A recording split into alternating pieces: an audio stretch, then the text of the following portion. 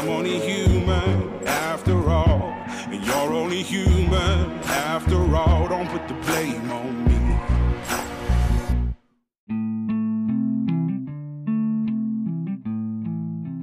Welcome to First Formation, a spiritual exercise for high church lowlifes looking to get the fuck up and pray. Join us every weekday morning to hear the good news through grunts and with grunts, in the unity of the Holy Spirit as one church forever and ever. Fall in.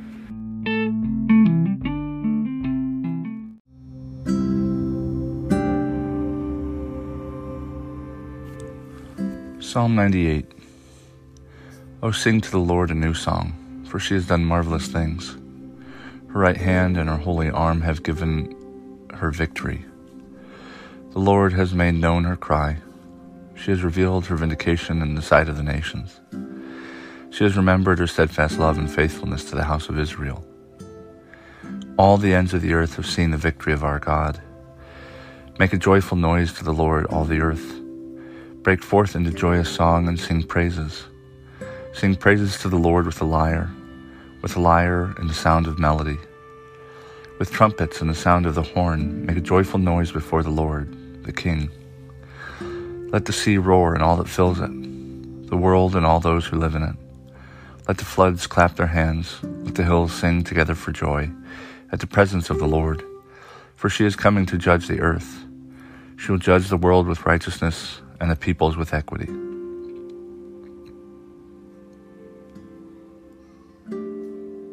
Daniel chapter 3, verses 19 through 30.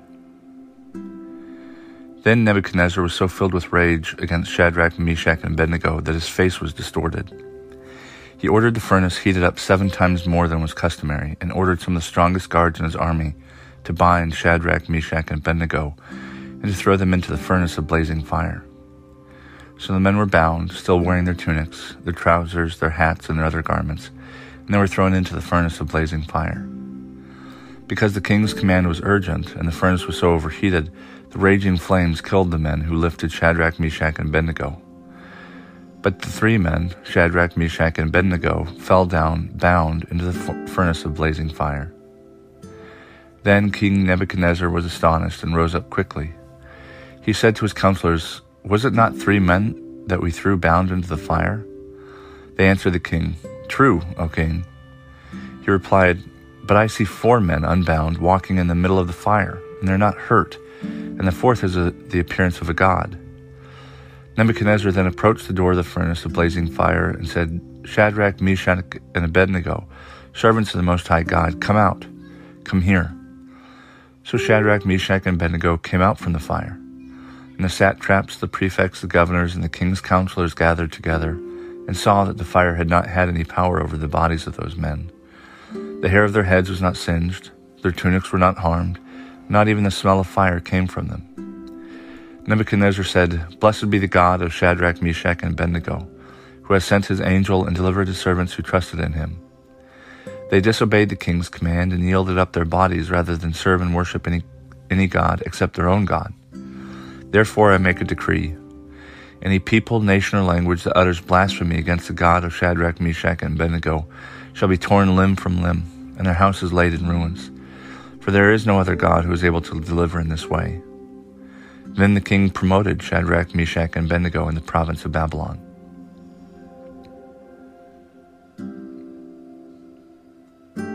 Revelation chapter 18, verses 21 through 24. Then a mighty angel took up a stone like a great millstone and threw it into the sea, saying, "With such violence Babylon, the great city, will be thrown down, and will be found no more. And the sound of harpists and minstrels and of flautists and trumpeters will be heard in you no more. And the artisan of any trade will be found in you no more. And the sound of the millstone will be heard in you no more. And the light of a lamp will shine in you no more. And the voice of bridegroom and bride will be heard in you no more. For your merchants were the magnates of the earth, and all the nations were deceived by your sorcery. And in you was found the blood of prophets and of saints, and of all who have been slaughtered on earth."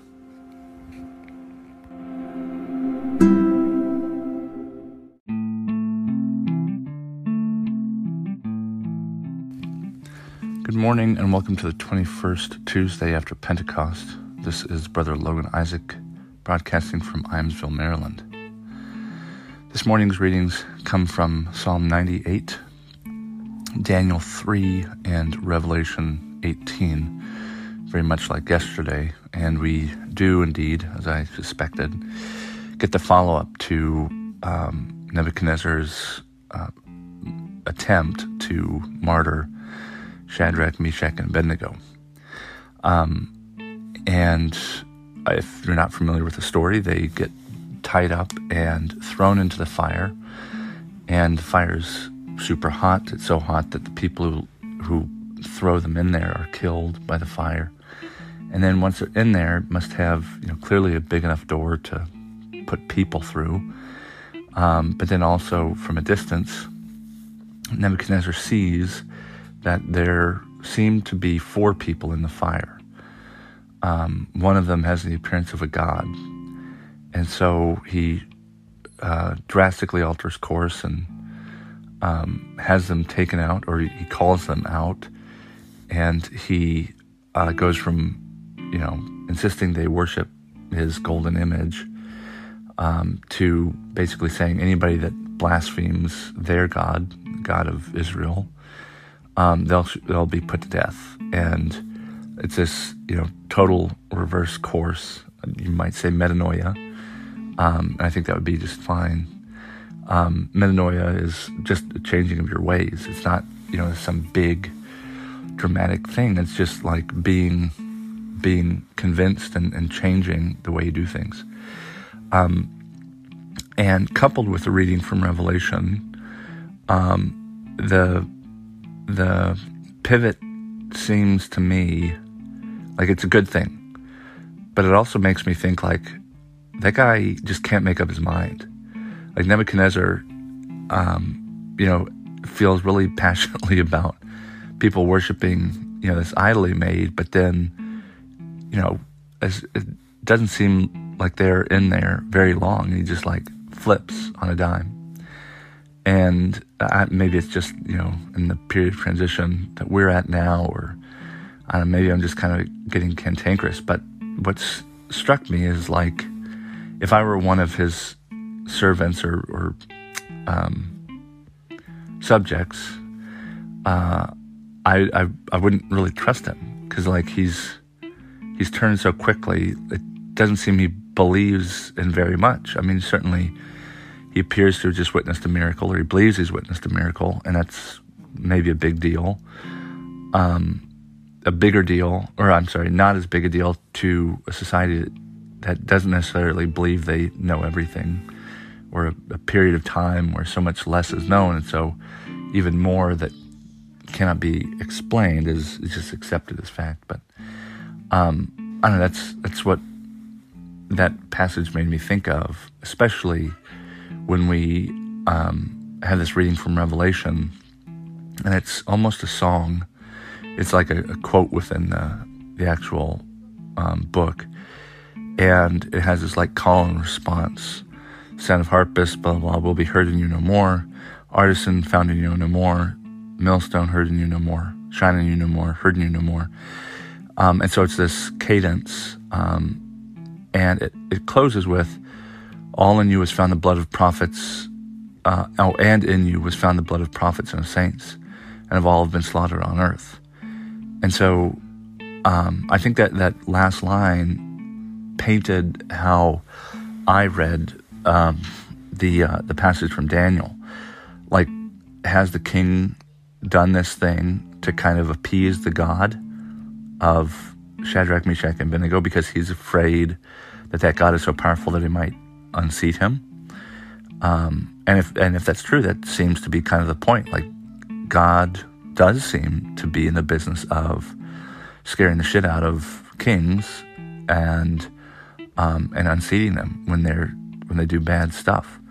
But I think with that line, that reminder, that in Babylon was found the blood of prophets and saints, and all those who have been slaughtered on the earth. That reminder of like, look, you can't escape, what you've done. This doesn't, blanket over it, because Nebuchadnezzar is not repenting of that. He's repenting of, killing Shadrach, Meshach, and Abednego, but he hasn't really repented of the other things that he's done. And so if you don't ask for forgiveness, you don't repent of certain things, but you do of others, those certain things are still going to be kind of sitting on your soul. And, it's this, just this fascinating line, to close with. And that being said, I think there's a danger in Christian soldiers reading this and thinking, or hearing me reflect on it and think that, if you don't repent of everything that you've done, that will sit on your soul. I think there's a grain of truth in that, but soldiers and veterans are far more likely to suffer from false guilt, like survivor's guilt, guilt for things that they have not done or failed to do. And I think that very few soldiers and veterans that I've met are like Nebuchadnezzar, who do the kind of things that he does, and then, repents of some of it. For the most part, men and women in uniform who do undergo some kind of repentance, it's very often that, they can't repent enough. Like there's a much more overarching sense of, how do I make things right? And so I don't want my listeners or anyone to hear my, kind of criticism of Nebuchadnezzar and all the blood that's been slaughtered by Babylon, and think that there's some parallel. I think there's a grain of truth that kind of can be misleading. But there are some who repent of some things and not of others. I was listening to several podcasts, in fact, speaking of soldiers and veterans, I won't name which one, but one of the soldiers that was pardoned by President Trump, who had been convicted of war crimes by court-martial. And they were sorry for some things, but not for other very important things, like lying to, or asking a soldier to lie about something. These selective repentance does exist, but I think they're the exception rather than the rule. So I don't want, I don't know. I think the false guilt has been on my mind lately, and I think it's important to address that because it's easy to take the Bible out of context, and I don't want my listeners to do that. The passage today was very specifically about Babylon, and Babylon did this one little thing, repented of killing 3 believers, of not making 3 martyrs, but they've left out so many other things that need to be repented of. And so in this reading, we're reminded that in Babylon is still found the blood of prophets and saints, and all those who have been slaughtered on the earth, because they haven't asked for forgiveness. They haven't repented of that. They only repented of, a very specific thing. And that, if anything, points to the importance of looking closely at the things that we think we've done and the things we think we haven't done, and rejecting the sense of false guilt for believing that we've done something wrong, or we failed to do something to prevent a wrong, when in fact we haven't. I think it's really important to look at our sins, to look at the things that we've done wrong, both to repent of the things that we've done wrong, but also to come to an awareness of the things that we have not done wrong, and that we should not feel guilt for falsely.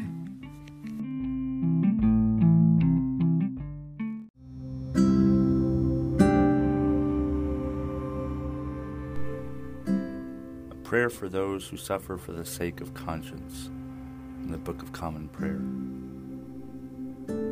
O God, our Father, whose Son forgave his enemies while he was suffering shame and death, Strengthen those who suffer for the sake of conscience. When they are accused, save them from speaking in hate. When they are rejected, save them from bitterness. When they are imprisoned, save them from despair. And to us, your servants, give grace to respect their witness and to discern the truth, that our society may be cleansed and strengthened.